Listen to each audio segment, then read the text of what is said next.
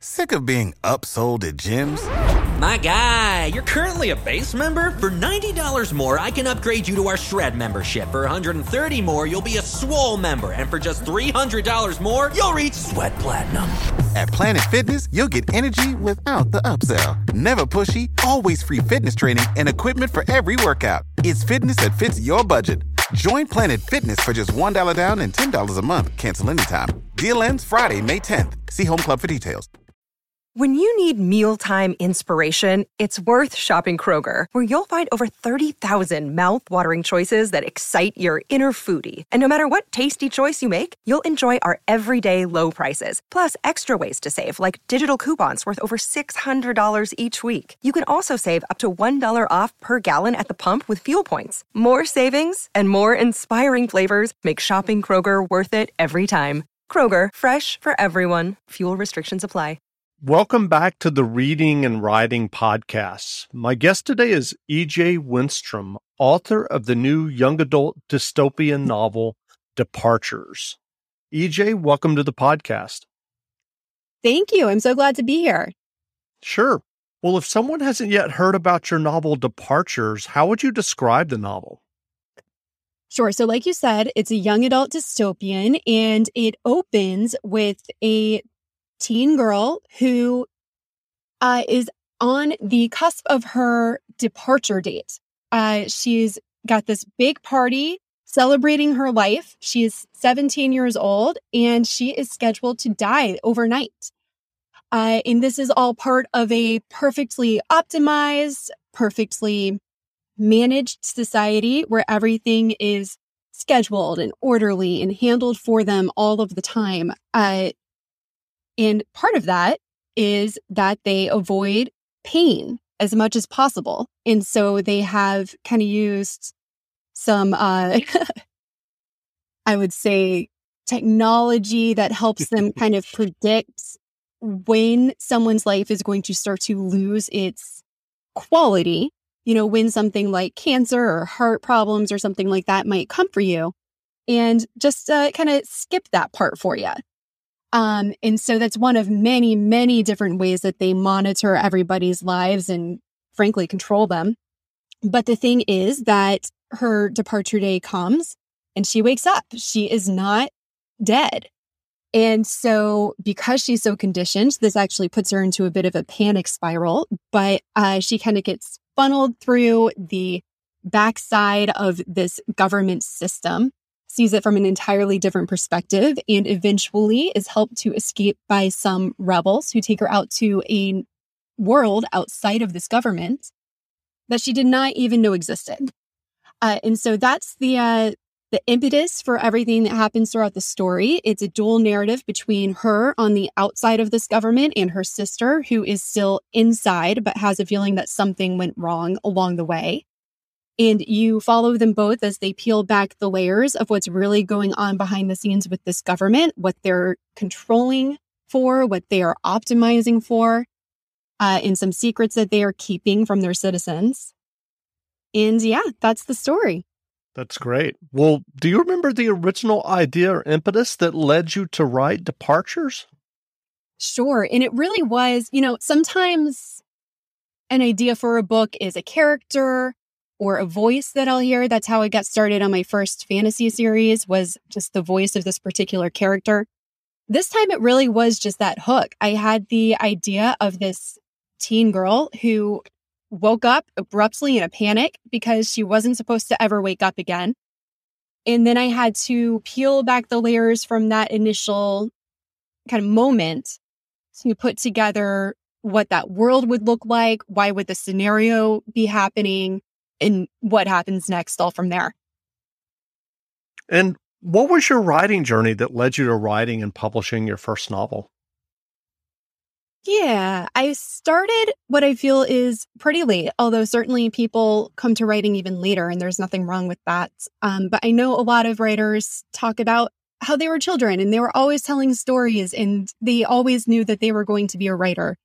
And that just was not what happened for me. I never really considered myself a creator at all. I thought maybe I would work in editing. Maybe I'd help other people with their stories. I always loved books. I my parents read to us as far back as I can remember. And I always had a book with me just about anywhere. But I didn't think I had those stories in me. So somewhere in my mid-20s, I was working at a marketing agency. And that tends to be a pretty open and collaborative environment. So I was in a shared office with a few others, and we spent some time on a pretty daily basis, kicking around ideas, sharing what we were seeing in the news or just interesting tidbits that came in, and just kind of talking amongst ourselves. And something had just happened with NASA. I don't remember what. I really wish I did.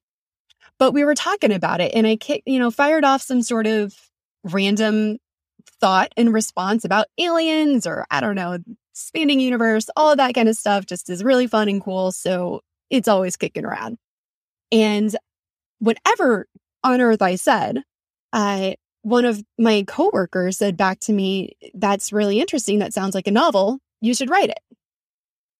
And that was really the first that I thought of it, but it sounded pretty good. And by that point, I'd had a bit of a writing journey, in my career life. So I had a lot more confidence than I had at one point in my ability to write in general, from writing features for magazines and a lot of marketing copy. And that's something that when I started my career path, I never thought I would do either. And so by then I felt a little bit more comfortable trying something new with my writing and thought I would give it a shot. So I tinkered around with that first idea a little bit. It proved to not really be a story arc in full. But from there, I started flipping around some monster encyclopedias. I'd played a little D&D in college, and so I had some sense of familiarity of just how expansive that whole world of imagination and everything could be. And of course, from my own reading, I've always read a lot of speculative fiction. And just started looking for something that would be a little bit out of the box as a starting point. I didn't want to do vampires or zombies, even though I really love them, just because it's such a crowded place to try to enter. It's a little bit harder to come up with something that really has that original feel to it. So I wanted to kind of clear all of that out, start somewhere new. And in my browsing, something that started to really catch in my head was this idea of golems. And this idea that they were inanimate and brought to life by someone with great magical power. But then they were, pretty invincible themselves, but also completely bound by whatever commands were put on them. And so, like I mentioned, for that one, it really started with this sense of a character's voice. And I started kind of getting an idea for this golem's voice in my head that wouldn't leave me alone. And just this sense that he was very lonely. He was feeling pretty desperate and isolated. And so I started to dig into that and try to figure what would cause that sort of feeling. And that led into this whole Chronicles of the Third Realm War series, which I wrote before Departures, that starts with a golem as its hero and narrator, or anti-hero, I really should say. And he's been abandoned by his maker, so he's all on his own, but completely bound by these magical orders to protect this tiny little box. He doesn't know what's in it. But over time, the magic within him has compounded, hundreds and hundreds of years, to the point where he's developed much more of a consciousness, a personhood to himself. And so he has this sense of desire, of agency, but he's still completely powerless to set his own path. And it threw in a lot of magical inspiration, a lot of mythical inspiration from, just whatever was slushing in my head from what I've consumed over the years. Definitely a testimony to the fact that the best thing you can do for yourself as a writer is to read a lot. And turned into a whole kind of mythical quest sort of thing. He breaks into the underworld, he steals back his soul, he gets into lots of trouble along the way, and it was great fun. And so that kind of did it for me. And I don't think I could not write if I tried after that. That's great. Well, it's my understanding that you have ADHD. Do you have specific writing tricks for yourself as you're dealing with ADHD? Yeah, I do. And let me think. I think the biggest trick is honestly just trying to eliminate distractions. So when I write, I will often turn off my internet or set my phone aside where I can't reach it, or I will use the Freedom app to shut down my access so that there's nothing else for me to do. But I also think that, in some ways, I think the way my brain works with the ADHD actually is very advantageous for telling an interesting and fresh story. One of the kind of trademarks of how this all works is that my brain will not stay in one place, no matter what I try to do. And so I'm often thinking about something other than what I'm actually doing. I am often thinking about multiple things at once. So even when I'm writing, there's lots of other gears churning. Or even if I'm not writing, if I am out for a run, if I am at work, if I am commuting, if I'm cooking, the story's always churning in there somewhere too, as long as I touch it every day, which is really, I know a lot of people, it doesn't necessarily work for them. For me, if I can just write a little bit every day, it keeps that story bouncing around my head in a way that can add up to a lot more than just that time.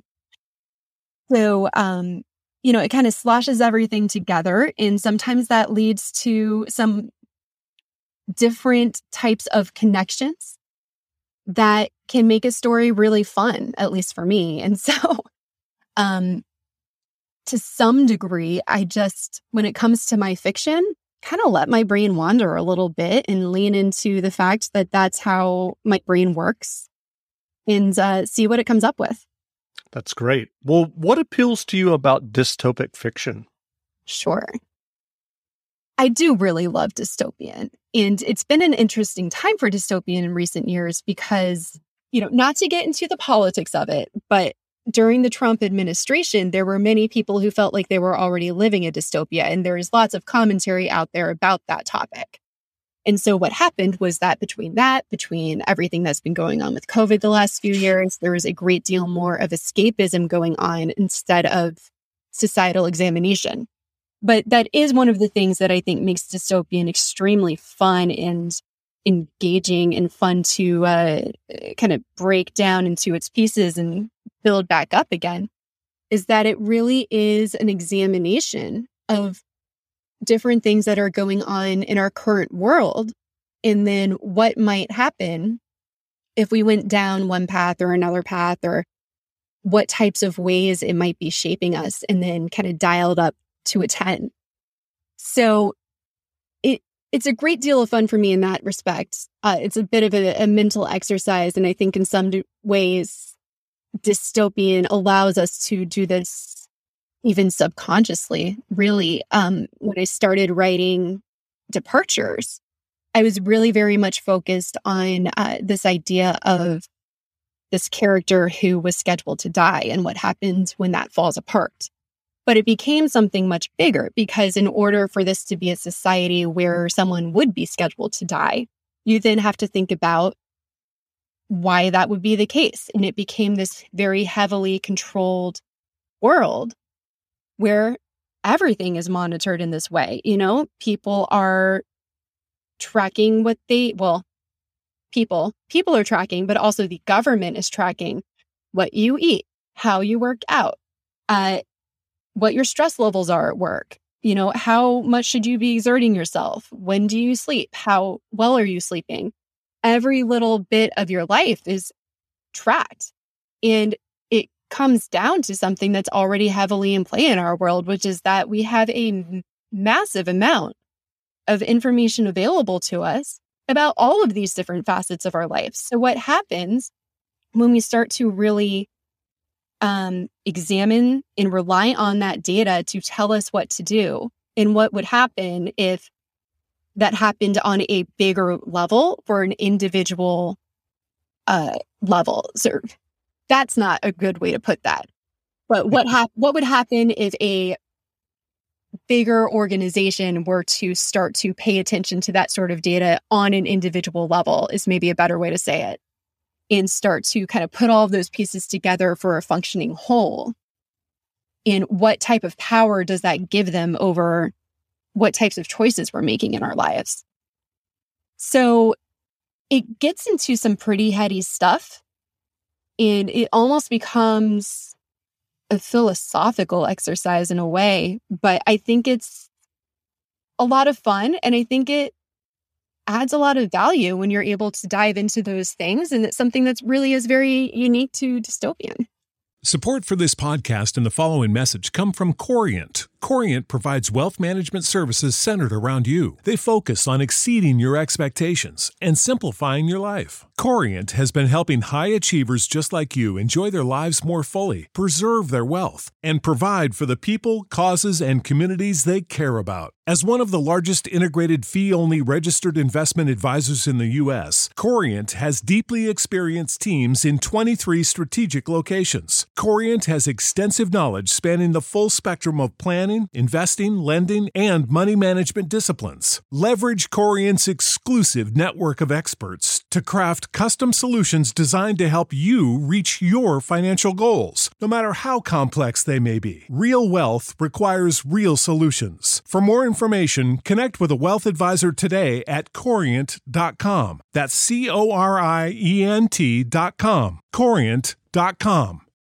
You know how to book flights and hotels. All you're missing is a tool to plan the travel experiences you'll have once you arrive. That's why you need Viator. Book guided tours, activities, excursions, and more in one place to make your trip truly unforgettable. Viator has over 300,000 travel experiences to choose from. Everything from simple tours to extreme adventures and all the niche, interesting stuff in between. So you can plan something that everyone you're traveling with will enjoy. Real traveler reviews give the inside scoop from people who've already been on the experiences you're considering. So you can plan with confidence. Free cancellation helps you plan for the unexpected. And 24/7 customer support means you can travel worry-free. Download the Viator app now and use code Viator10 for 10% off your first booking in the app. Find travel experiences for you. Do more with Viator. So you're also the co-host of a podcast, Fantasy Plus Girls. Can you tell us about your podcast? Sure. So Fantasy Girls is, I run it with my good author friend, Emma C. Wells, who writes thrillers. She's done a little bit of fantasy in the past. She's just so much fun. So we have a great time on the podcast. We put a focus on speculative fiction across all of its subgenres through a bit of a feminist lens, but also mostly the lens of a mega fan. This is stuff that we both really, really love. And so we have a lot of fun digging into different topics. From that, we actually just this morning released our most recent episode for Halloween, talking about zombies. And we're actually in the process of building out our little podcast verse, if you will. So we are going to continue Fantasy Girls with a deep dive focus on our own takes on fantasy and science fiction topics, but we are also building out to launch a new one soon called Troped Out, where we'll be focusing across all of genre fiction and inviting other authors to come on and talk with us and get their takes on different tropes within their own genre, and maybe some genres that they love outside of what they do. And this is going to be a little bit further down the pipeline, but we've also been talking because she also has ADHD. So this is a common thread between us. It's something we're both pretty passionate about. So an additional one that will be coming out maybe more in the 6-month timeline is ADHD creatives, where we'll be talking to authors, but also other types of creatives across the whole gamut who have ADHD themselves and kind of talk about how their brains work, how it introduces strengths to what they do, challenges they've overcome, and kind of examine on a deeper level the gifts and limitations that come with that. That's great. Well, what writing advice would you offer for those who are working on their own stories and novels? I would say give yourself the time that you need to do it right and just don't give up on it. I think one of the best pieces of advice that I have gotten as an author is that you need to practice finishing. So it can be very hard to kind of get mid-project and get frustrated or feel like you've got yourself into a corner where you don't know how to move the plot forward, or you start to get that impulse to chase a new idea just because stories take so long when you're writing something novel size to get it all the way to the finish line.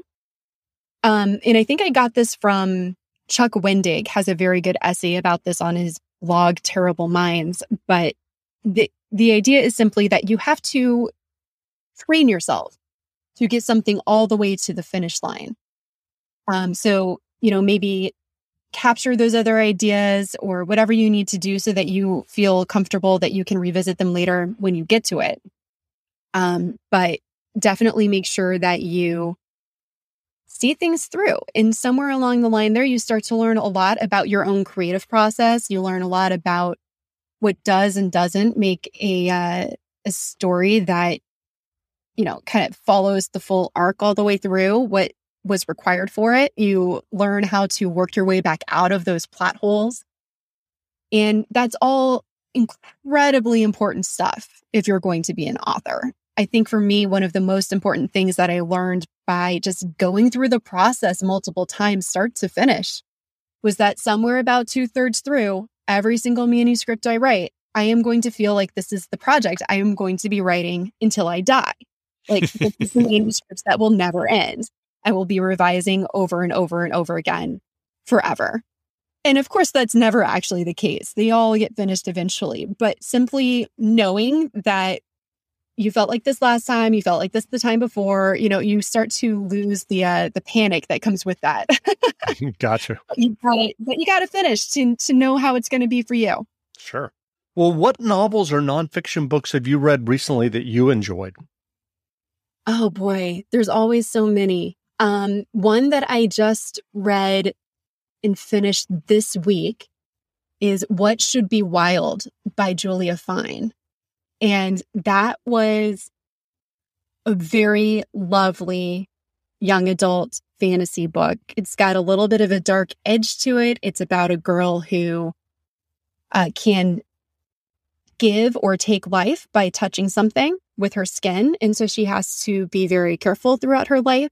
She's kind of made a bit of a study by her father.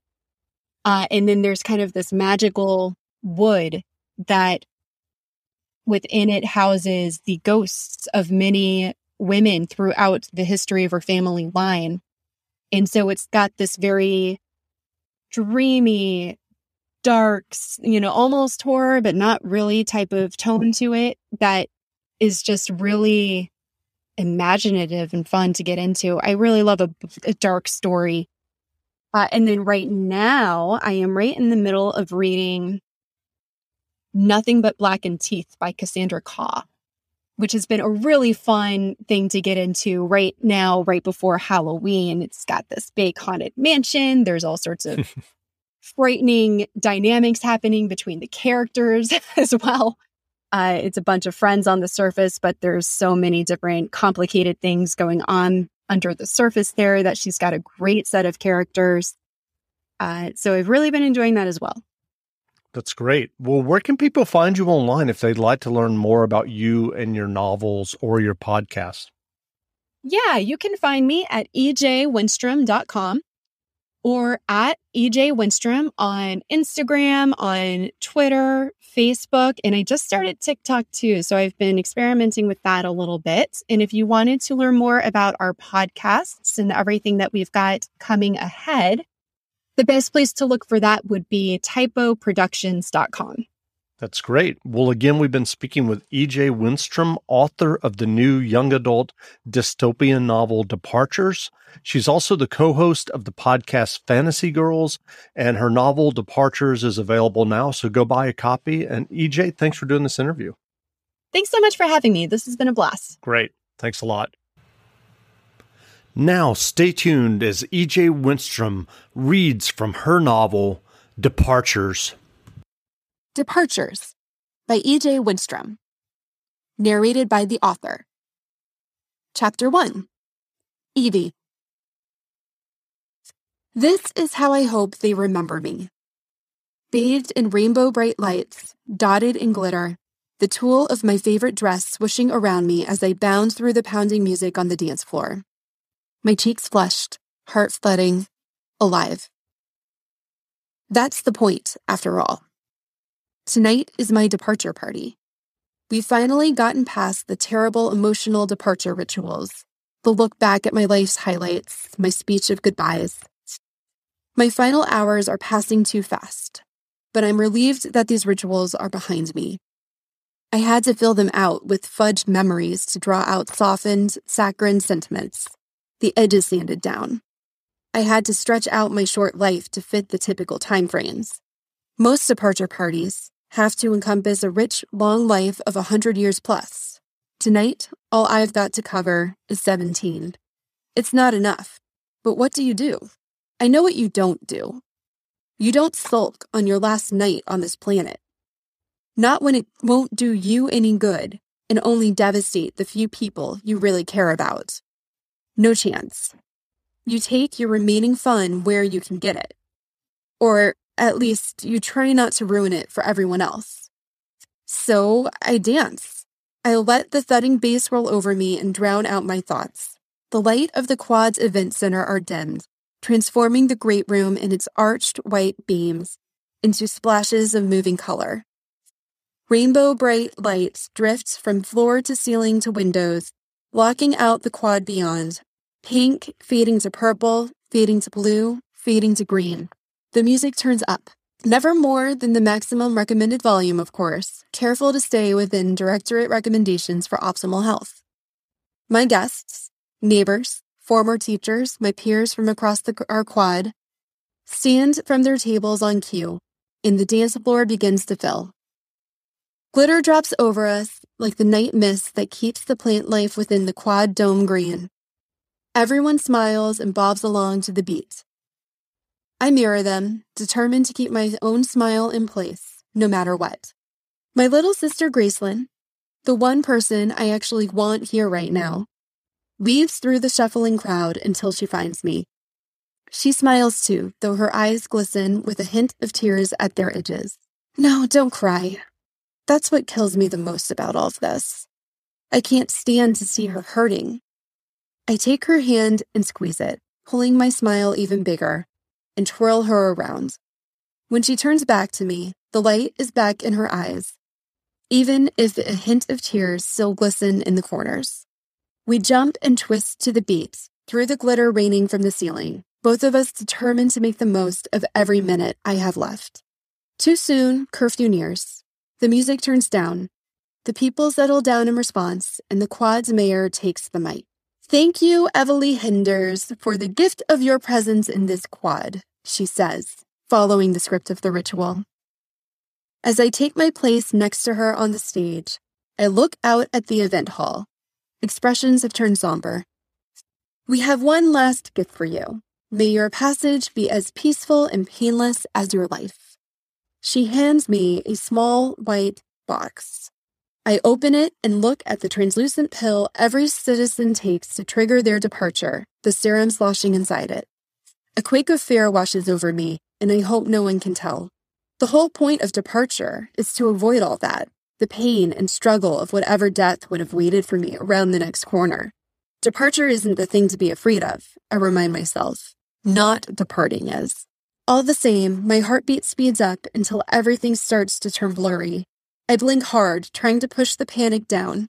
Young as I am, this night will be talked about for years. The last thing I need is for something bad to be said about the way I went. I want to be remembered as strong, brave.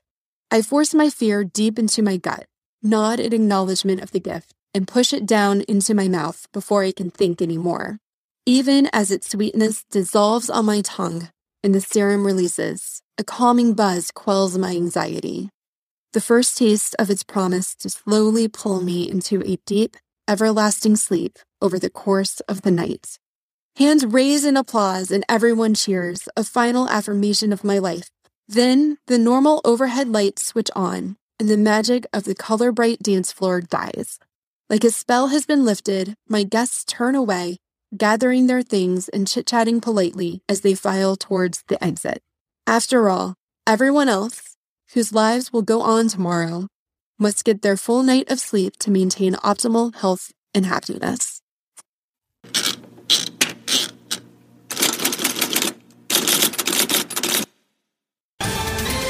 Ohio, ready for some quick mental health facts? Let's go. Nearly 2 million Ohioans live with a mental health condition. In the U.S., more than 50% of people will be diagnosed with a mental illness in their lifetime. Depression is a leading cause of disability worldwide. So why are some of us still stigmatizing people living with a mental health condition when we know all of this? Let's listen to the facts and beat the stigma. Ohio, challenge what you know about mental health at beatthestigma.org.